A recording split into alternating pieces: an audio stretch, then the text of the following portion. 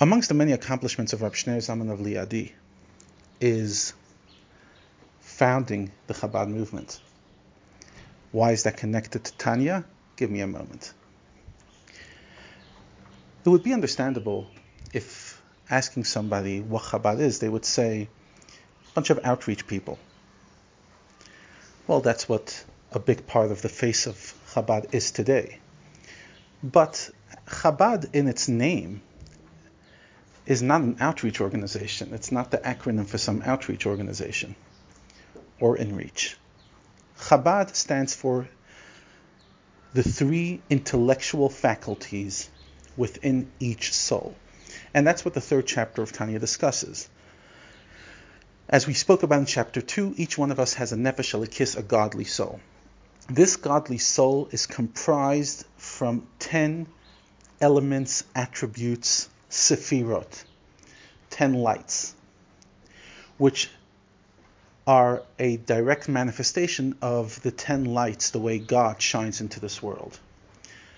Anyone who's done Kabbalah 101, even the most basic course, will hear about Chesed, Gvura, Tiferet, etc. We refer to it, specifically the emotional 7 out of the 10. We count them each day of the Omer. We count 7 times 7, 49, because each one is divided within the other ones. So, for example, kindness within discipline, victory within humility.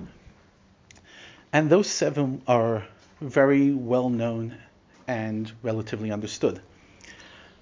But Chabad stands for the first 3. Not Chesed, Gvur, Tiferes, etc., but rather the intellectual elements. Chachma, Bina, and Da'as. Today we discuss Chachma, and on Shabbos we discuss Das. Today's Chachma Bina, and tomorrow's Das. What is Chachma Bina Das? Fundamentally, it's the intellectual process, how new ideas and new creativity come into this world, and the Kabbalistic way of seeing how our brain works.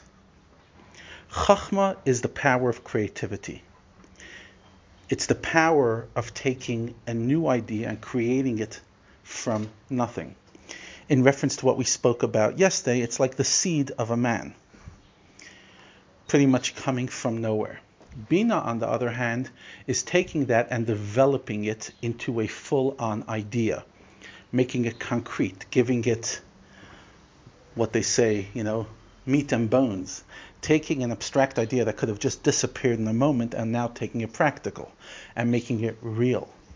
And that's why it says, Bina Yisera Nitna Be'isha, that the women specifically have more Bina. First of all, from a physiological perspective, they're able to take that little embryo and turn it into a child, but also from a spiritual perspective, the ability of taking concepts and making it real, bringing godly ideas and godly intention into practical, real living.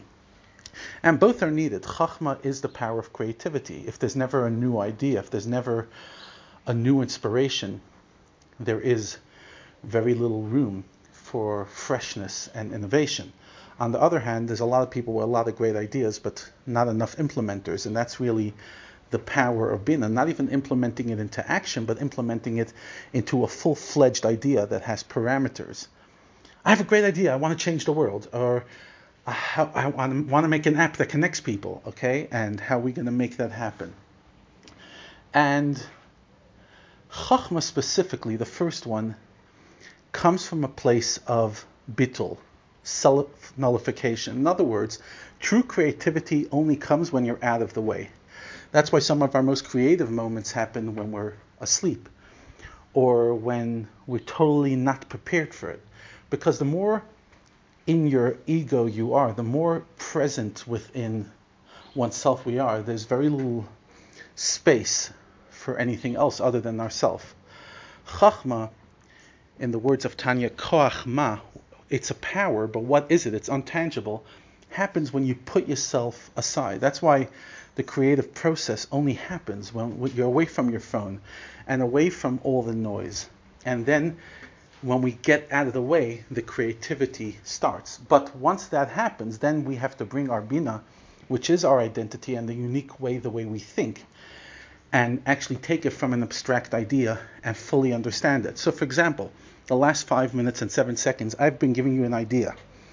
I've stuffed a lot of information in that. That is a chachma with a drop of bina. But in order for that idea to be fully understood and comprehended, I encourage you to listen to it more than once. But even better than that, go into Tanya chapter 3, the first half, and explore it. Go to Chabad.org, search Chachma, Bina, and then you'll take a concept that we just threw out in the air and make it your own. Bina. So what does Chabad movement have to do with Chachma and Bina? We'll continue tomorrow, but fundamentally it's the concept of connecting to God through an intellectual process, not just an emotional process. To be continued.